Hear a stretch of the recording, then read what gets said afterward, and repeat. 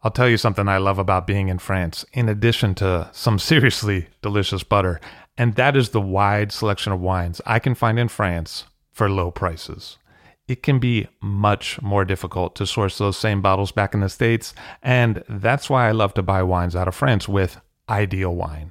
I have bottles shipped to me, hassle-free. It's easy. Ideal Wine has a new auction every week and is a great source for iconic names like Ouet, Louis Roeder, and Domaine Leflevre, as well as rising stars like Arnaud Lachaud, Gonon, and Tissot. Find the wines you'd rather be drinking at idealwine.com. That's IDEALWINE.com and have the wine shipped to you in the States.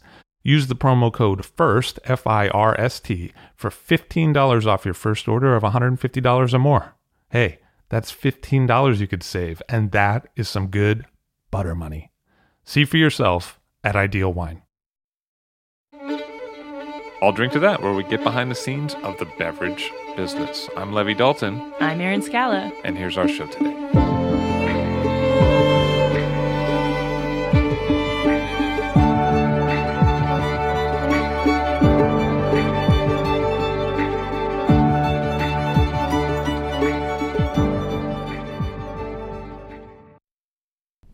My dad is an interesting guy. He was a Formula race car driver, a medic in the Vietnam War, and a playwright. He rides a Harley and only drinks Grand Marnier. In short, he's an all-around interesting guy, and he has some pretty incredible stories. In this Dad Tale, he tells a story about the worst and last day of his brief but wondrous career as a waiter. Dad, you once worked as a server in a restaurant one summer, didn't you? I certainly did. I was working at the Boar's Head Sports Club in Charlottesville, Virginia, and I was a part-time server at that time. And Ferdy Bazine was the chef, and he always told me how to serve the French onion soup, which was in hot ceramic bowls, and he could pick the bowls up with his bare hands, but it was very hot for me. So when I took the bowls out to my customers that were in the center of this room during the lunch time, and she had a décolletage that the world would recognize as very beautiful, and I spilled the French onion soup down this beautiful woman from Britain, and this French onion soup went down her breast. I thought, oh my God, a lawsuit. Oh, I picked up the iced tea and poured it down her, and she went from hot to cold in 2 seconds. And I didn't know whether to pick up the onions and the cheese that were dripping down her décolletage. But her husband was very astute and escorted her to the bathroom as all this stuff was falling off of her. And I said, oh, I'm fired. There's no way that I could ever do this job again. And Ferdy Bazine, the whole place became quiet. And I could hear some people saying, don't get him to serve you. and so Ferdy Bazine was poking out the swinging doors, wondering why everything was so silent. and I had another hour to go and serving people. And the owner of the whole place, the Boar's Head Sports Club, was fortunately not there. But I said, oh my, he's going to find out, and I'm a goner. So anyway, having talked to Ferdy Bazine, he said, well, you know, Ed, we enjoyed playing squash with you, but, you know. And the next morning, I came out in my running shoes, going to take a run around Ednam Forest where Boar's Head Sports Club was. And I heard this voice says, "I say there, would you like to knock up a bit?" And they were in their tennis outfits. And I jogged over to the husband and wife, and I said, "I was so sorry to spill all that stuff on you." He said, "Oh, it was a jolly good show, but you learn, don't you?" And I said, "Yeah." I said, "Would you like to play some Canadian doubles?" And I said, Sure. So he says, "Oh, I see you have your Adidas. They don't work. Adidas do not work." I said, "Well, that's the only shoes I have. I'll have to make them work." So we actually played Canadian doubles, and I learned their names, Mr. and Mrs. Pertwee. That was their names, and they came there every summer to see Charlottesville and enjoy the festivities in the Boar's Head Sports Club. They were avid tennis players, and I'm not a very good tennis player. Or waiter.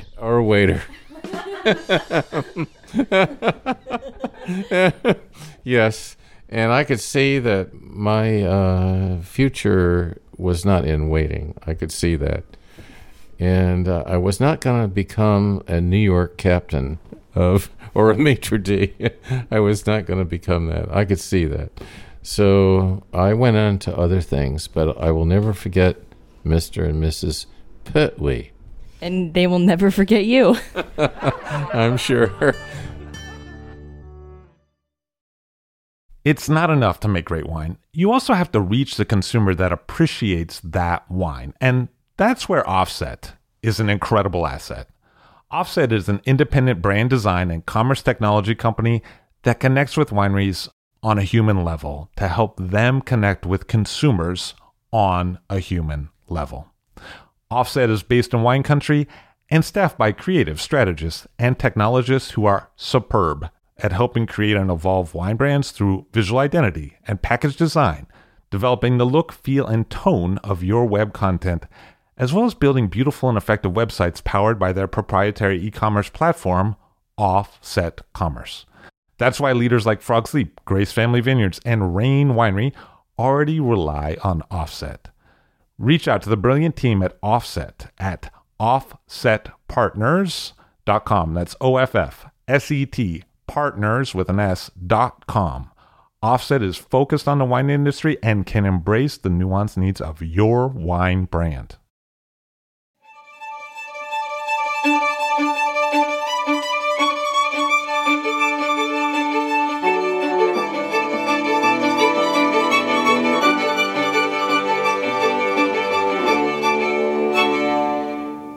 Emmanuel Lassaigne on the show today of Domaine Jacques Lassaigne. Hello, how are you? Fine.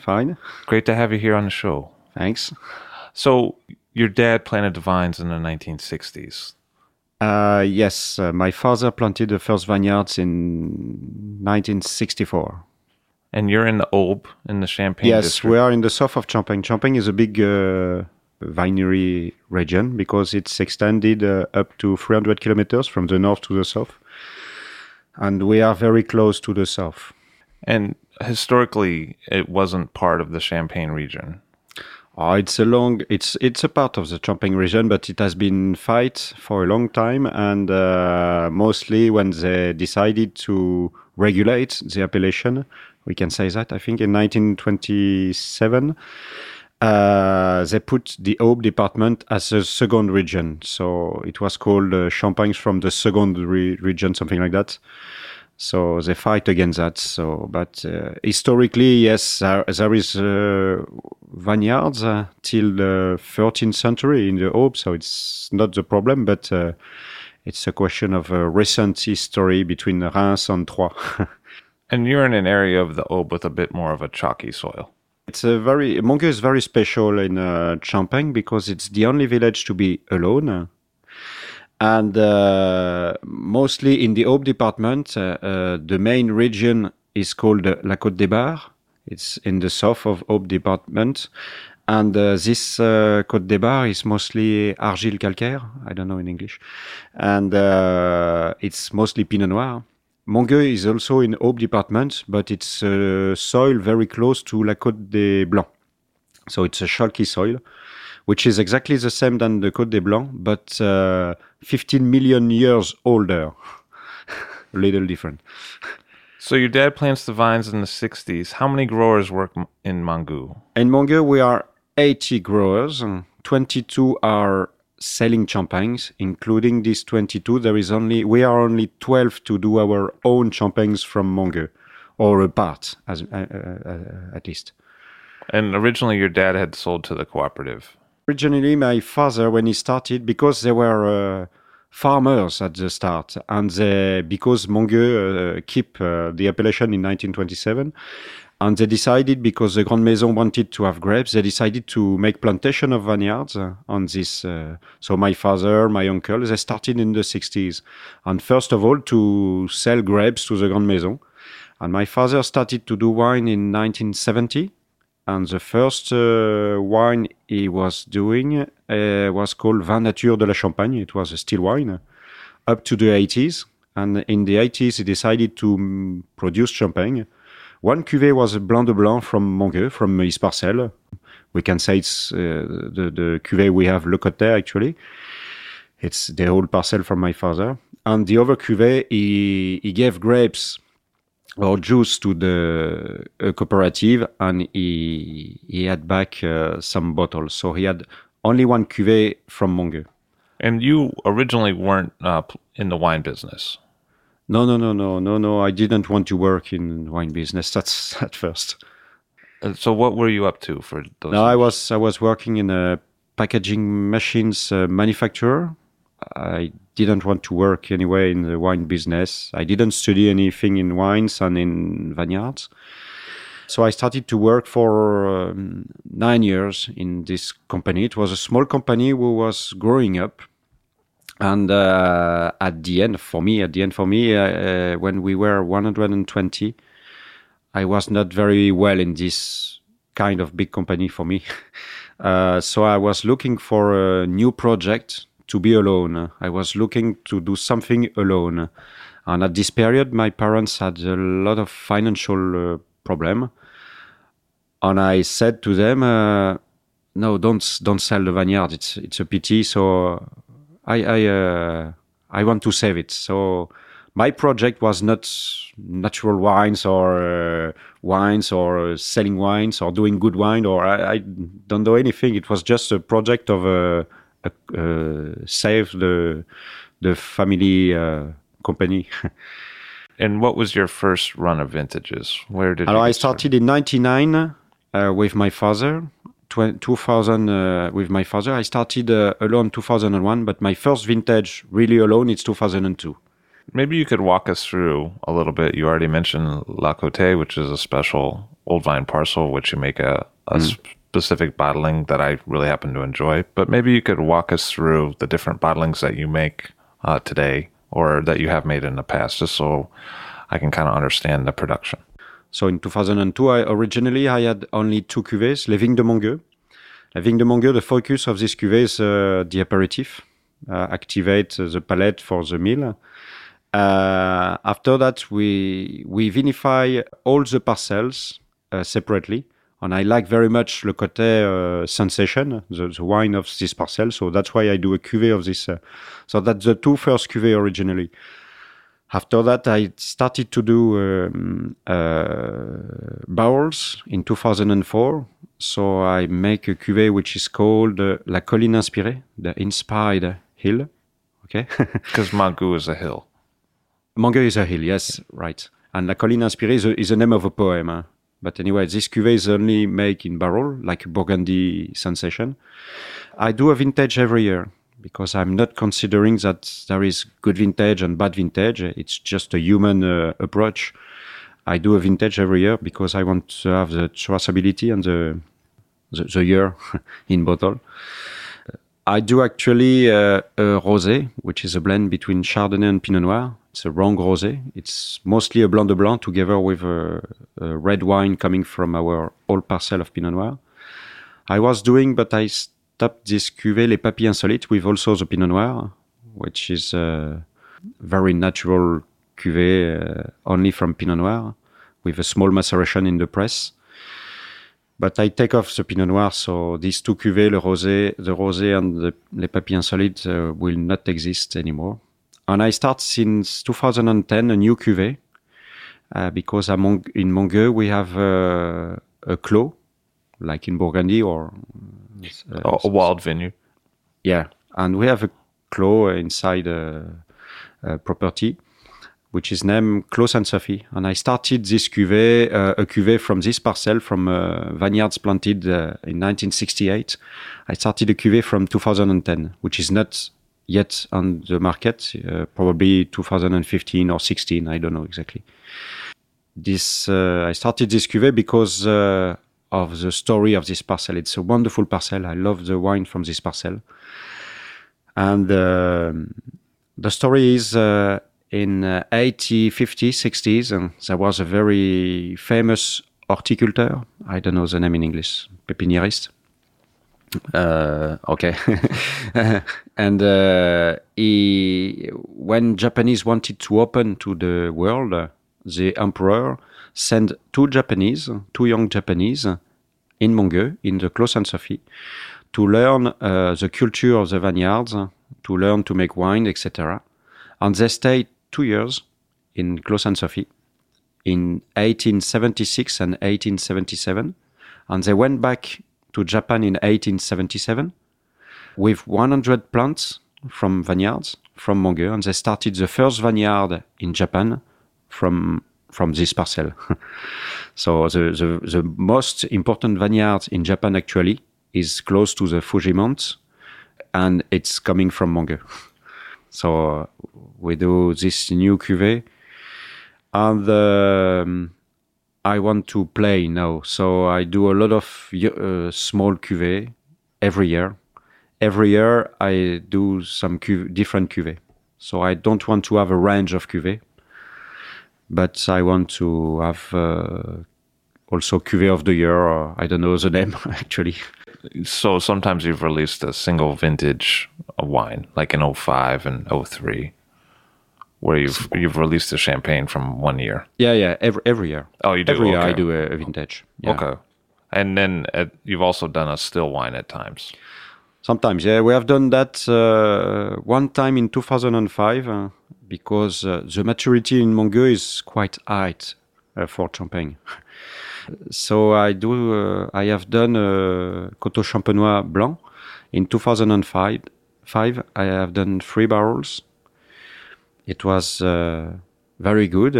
And I have done that also in 2010. I have done 6 barrels because it's 12.5 degrees. But the acidity is very high, so I keep that in the end of my cellar, and I will sell them later. I don't know when. Let's talk a little bit about how you work in the vineyards. You take over from your family, from your dad, and then did you implement any change in how the vines were being grown? The culture of the vineyard is we have to be very... it's difficult to say, I know this. So I do a lot of experimentation also in the vineyard. I'm probably alone in Champagne to do what I do.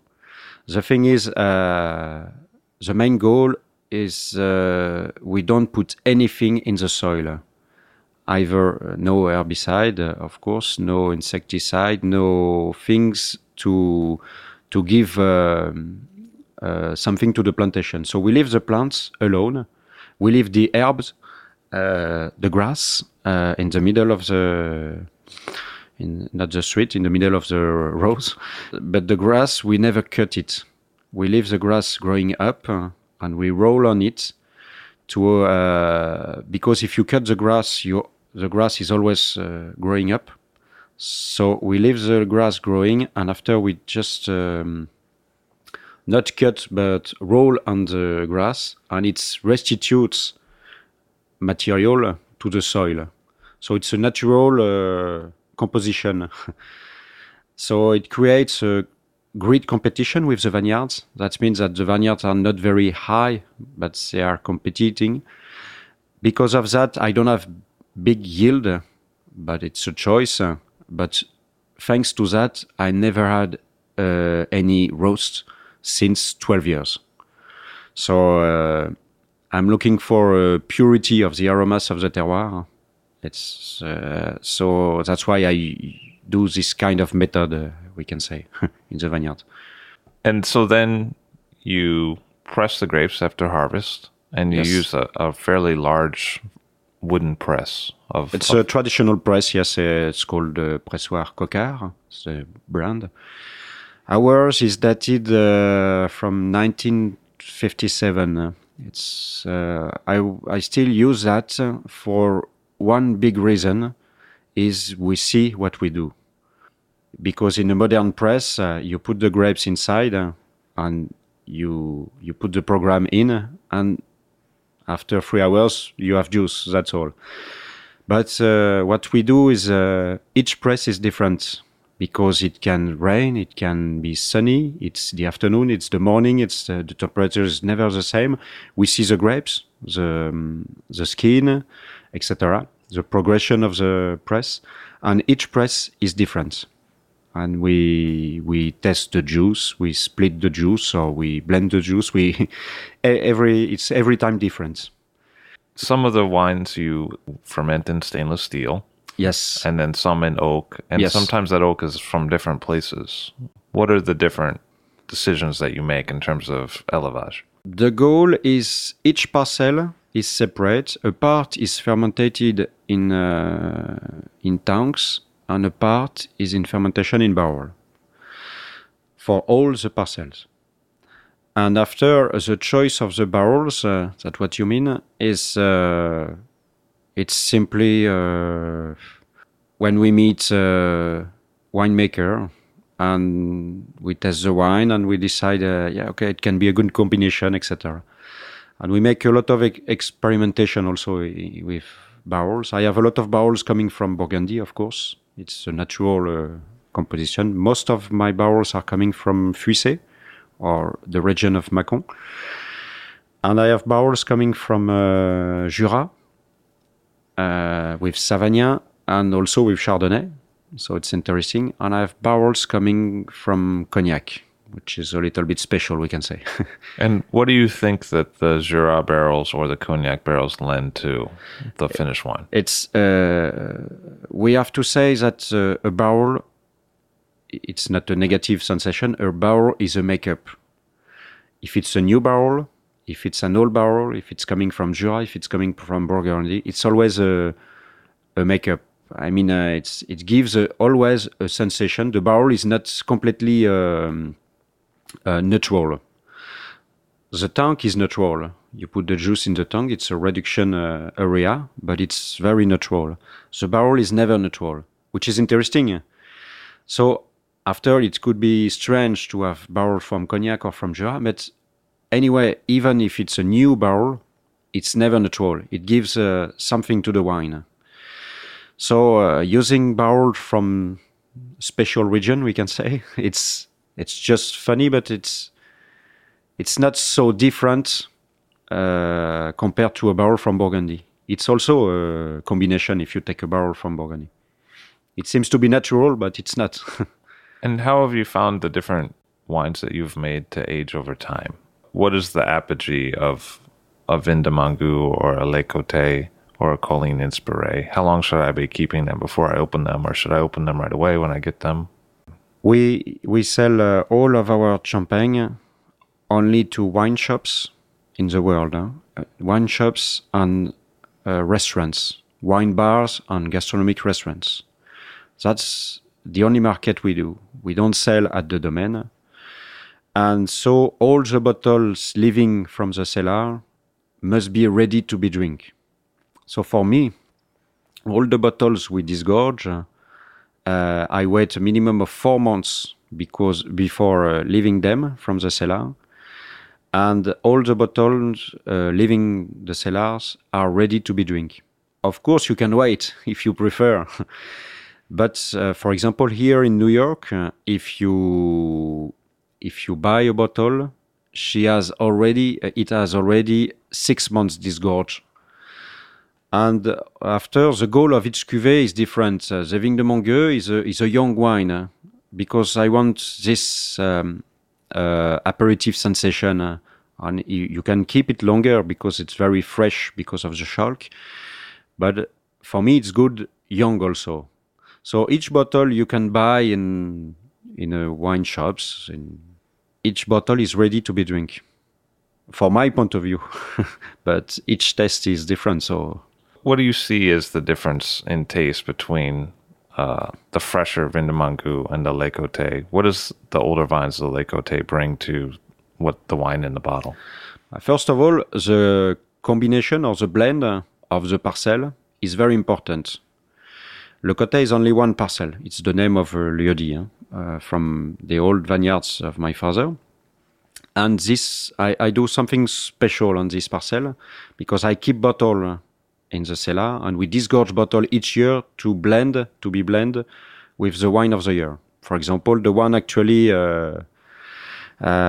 which is sold is 90% 2009, so it's mostly one vintage, and 10% bottle disgorge from 2006, 4 and 2.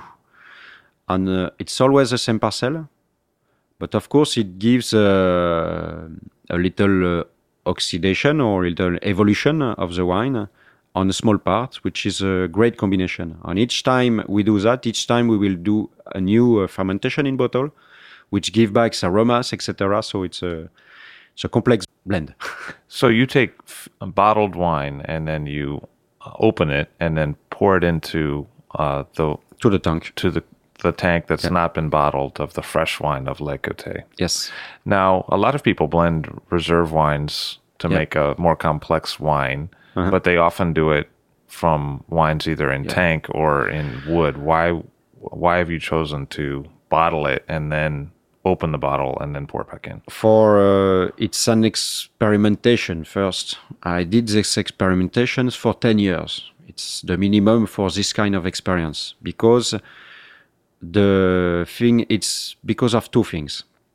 The first is when you do a fermentation, it's always give aromas. And in this kind of combination, for example, you have the 2002, it's already fermented in tanks first, alcoholic fermentation at the harvest. When we put in bottles, the champagne method creates a second fermentation in bottles. It's like a alcoholic fermentation, a second. We disgorge, we put together with the 2004. In bottle, it's a third fermentation. We disgorge, we put together with the 2006. It's a fourth fermentation, etc. And so a part of the wine have got 5 fermentation, which is very great for the aromas. This is the first thing. The second thing is because of the bubble. Each wine, it can be a Grande Maison or a small producer, but each wine of champagne is very fine because of the bubble. This champagne method, this second fermentation in bottle, creates a very fine wine. And I decided to make an exaggeration of this. So recreate this, but a little bit more and more on a small part. So in this type of wine, as I described, there is 5 fermentation. And each time you create this fineness. So we go further into fineness. It's the goal. I don't know if it's a success, but it's the goal. One of the things I've noticed about Le Côté is that the longer it sits in the glass, the more expressive it becomes. It takes a little time to show sometimes everything that it's about. Do you think that is a result of your production methods? It's mostly because of the parcel. What we do is we try to catch and keep the aromas of the terroir. So it's a big sentence, but it's my goal is the terroir. It's not what I do. It's not the vinification method. It's mostly the terroir. So I try to be not up to the terroir, but under. So for Le Côté, for me, the main thing is the sensation of the terroir. After, we have some experimentation like this and some method we use to go further in this expression, but it's just under the sensation of the terroir. Are there other aspects of your method that you think bring more terroir to the final glass? First of all, we use mostly tanks. As I described before, barrel is always a little makeup. The tanks is very neutral for the aromas of the terroir. You cannot mask something. And the second thing, when we disgorge, we never use any sulfur and we don't add any liquor in our bottle. So we disgorge everything à la volée without freezing the neck, like everybody. We disgorge à la volée and we don't add anything into the bottle. So we try to keep the bottle as it is from the start. So no dosage, no sugar. No, since 2 years, all of our cuvées are without any dosage. Before that, it was between 0 and 3 grams per liter sugar added. And now, since 2 years, I decided to leave the wine as it is. What about the disgorgement? Do you use sulfur when you disgorge? Never. No. We never use sulfur during vinification. We never use sulfur in disgorgement, in bottling, etc. We don't use sulfur during all the process. So you sometimes blend 3 different vintages into the Vin de Mangou these days, and you have the blending regime that you talked about from bottle for the Le Côté. Did you know from the start that that's what you wanted to do, or were those developments that came over time? Oh, it's always an evolution. The goal is most people in Champagne do a blend to have every year the same, but it's not my goal. Every year is different.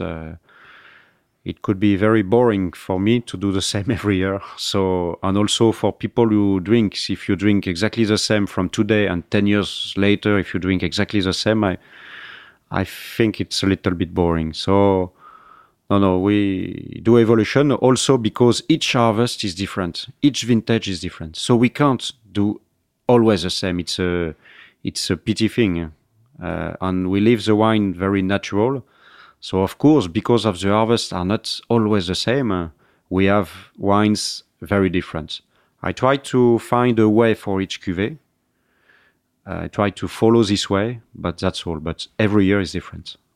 So let's talk about some of those years. I wonder if you could sort of recap for me your experience both in the harvesting and then in what the wines taste like from 99 till now.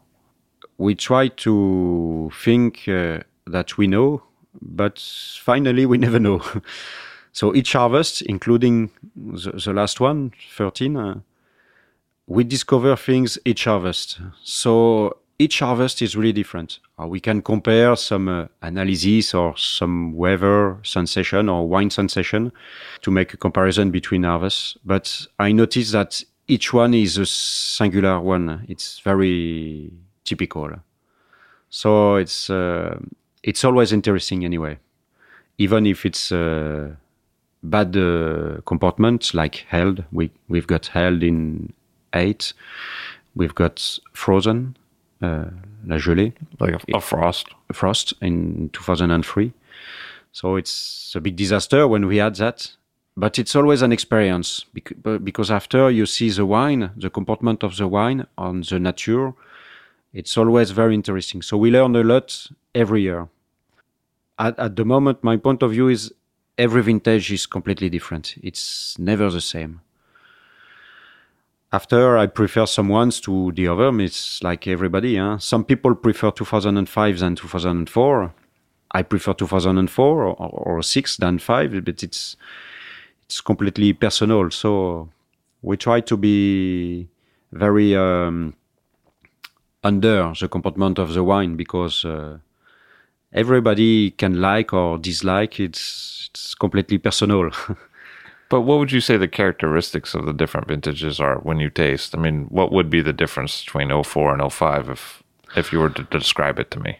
The difference between all the vintages is mostly in Mongueux. It's mostly around the fruit, the sensation of the fruit. It's very, generally speaking, it's very exotic fruit and creamy wine in Mongueux. And sometimes it's very, very, very exotic. Pineapple. Sometimes it's much more concentrate, like 2005. It was like melon, mandarin. Sure, like orange. Yeah. Yeah.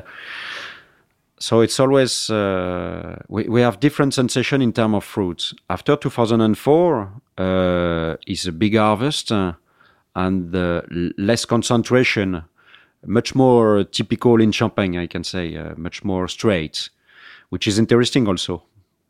5 or 6, they are very, or 2002, they are vintages, very fruity, very. I like that because the typicity of the terroir is up. When I've tried other wines from Mongu from other producers, I've generally found them to be softer and more tropical than yours. Do you think that what you lend sometimes is precision and backbone to what can be fairly ripe kind of flavors? It's difficult to say, but I try to do wine first. I don't want to do champagne first. I want to do wine first. It's a small difference. Most of the people, I don't speak about Mongueux, and I'm not against that, but most people try to do champagne first. The bubble and not too much winey. Some people in Mongueux don't like what I do because they think it's too winey. It's too much wine. It's not enough champagne. And I agree. It's a choice. So I like that. I like the wine sensation. But it's a choice. It's not better or worse. It's just a choice. Most of the people in Champagne prefer to do champagne with I can say the bubble up to the wine. And we put the wine up to the bubble. That's why we do a fermentation with a very low temperature and with a low quantity of sugar added for the second fermentation to have a small bubble under the wine. And what about those yeasts that you use for the two fermentations? What kind of yeasts are they? But the first fermentation in tanks and in barrel is completely natural. That means the yeast is inside the skin or the grapes, and we have made a lot of studies about it. And each parcel develops its own yeast. That's what we have to not put too much sulfur to make a complete liberation of this yeast and to have a very complex cocktail of yeast. This is the first fermentation at the harvest. This is at the moment. At the moment, the 2013 are in fermentation. The first fermentation at our domain is normally between 2 months and 4 months around. It's depending on year. And the second fermentation in bottle, the champagne method, so we put yeast, a selected yeast, which is a selection of yeast in champagne. It's the one we use is a selection of yeast in Aube. So, do you ever, to bring out more of that wine sensation as opposed to bubbles, do you ever decant the wines, or do you always serve them from bottle? It's depending on bottle, and it's depending also on what you want to do. I mean, if you want to take aperitif, you have to cool the bottle. I mean, freeze the bottle a little bit. If you want to test the wine, you can decant it because you will lose a maximum of bubble and have the sensation of the wine. So it's interesting for the tasting. I prefer personally a big glass, like a Burgundy glass or something like that, not losing too much bubble. For me, it's important in champagne to keep the bubble. So we must have the sensation of the wine, but also the bubble. So I'm not completely agree to decant our wines. We can do it. It's interesting to smell or to have the sensation of the wine, but I would prefer a bigger glass, not the traditional flute of champagne. I don't like that, but a big glass of wine, and it's better to have a decantation into the glass. How many bottles do you release every year? I mean, roughly. We do around 50,000 bottles a year.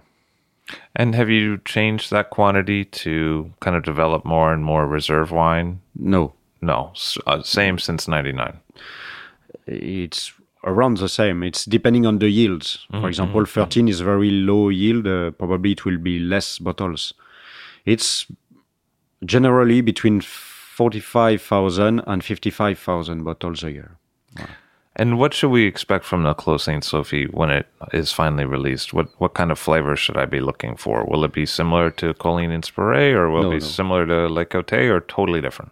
It's totally different for two reasons. The first is the parcel. The parcel has this typicity. The exposure of Mongueux is southeast, and Le Côté is southeast, and Clos Saint Sophie is east southeast. Enfin, this part of Clos Saint Sophie, because I take only a small part of Clos Saint Sophie, which is exposure east southeast, so similar to Le Côté. That's why I wanted to take this small parcel. I have a good sensation. And so it's very straight, very citrus, and very grapefruit or lemon first. And after, the vinification is, for me, a new vinification, because we put in fermentation in barrel. So these barrels coming from Cognac, from Jura, from Burgundy. So we do on this parcel. And we keep in barrel for 6 months, not more. And after, we do the blend into a tanks. And the Clos Saint Sophie is a vintage cuvée, only 1 year, without any reserve wine.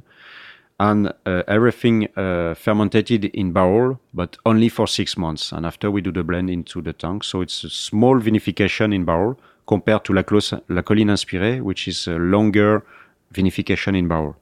What do you expect the finished result to be? Will this be a wine for long aging? Will it be a wine for drinking? At the moment, I don't know. Yeah. The best is to say we can drink young and we can keep longer. So, but of course, there is on this parcel there is high acidity coming from the soil, and naturally because of the exposure. So we can expect that this cuvée will be a long garde. And also because it's only one vintage. When you do blend with reserve wine, you blend with old wines, which gives the sensation of older wine, which is easier to drink young.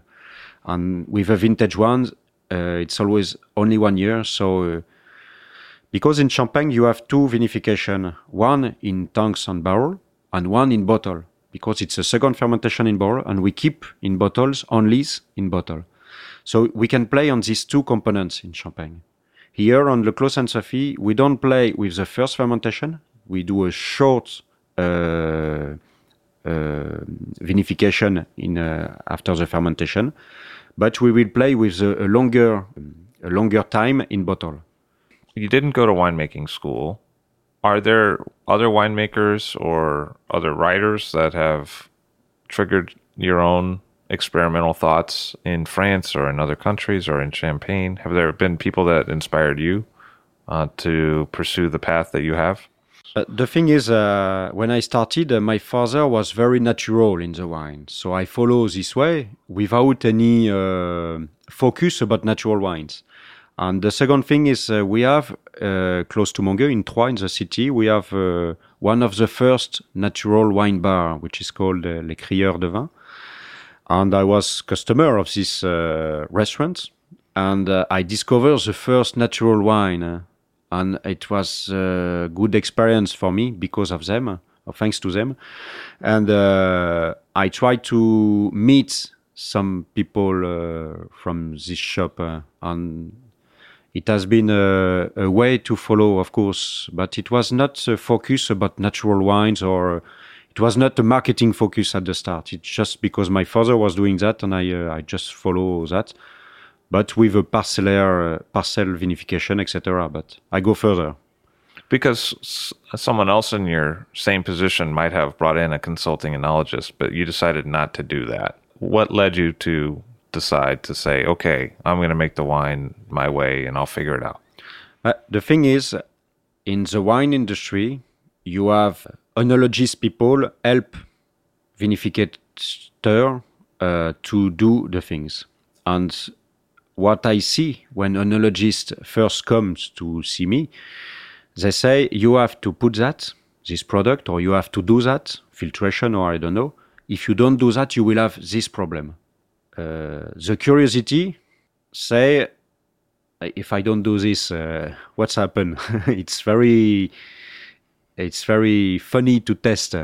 And the curiosity, my curiosity has make that I do natural wine because I don't put any products that they recommend to do it and etc. And each time we go further in it. The thing is, this oenologist focus is only because we are in a world of industry. And I want to stay in a world of artisanal things. And so industry needs, we short the time. We want to go quick. We want to earn money. We want to produce more. We decide to not produce a lot. I don't mind. We decide to not go quickly. And we decide to do by hand, which is completely the opposite of the general things. So you've been there for about 14 years making the wine. Yes. In another 14 years, what do you think will have changed when you look back? I really don't know. No, we will see. We never know.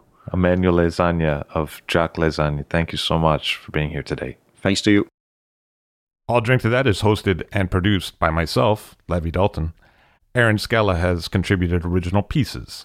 Editorial assistance has been provided by Bill Kimsey. The show music was performed and composed by Rob Moose and Thomas Bartlett. Show artwork by Alicia Tenoyan. T-shirts, sweatshirts, coffee mugs, and so much more, including show stickers, notebooks, and even gift wrap are available for sale if you check the show website, alldrinktothatpod.com. That's ILL drinktothatpod.com, which is the same place you'd go to sign up for our email list or to make one of the crucially important donations that help keep this show operating. You can donate from anywhere using PayPal or Stripe on the show website. Remember to hit subscribe or to follow this show in your favorite podcast app, please. That's super important to see every episode. And thank you for listening.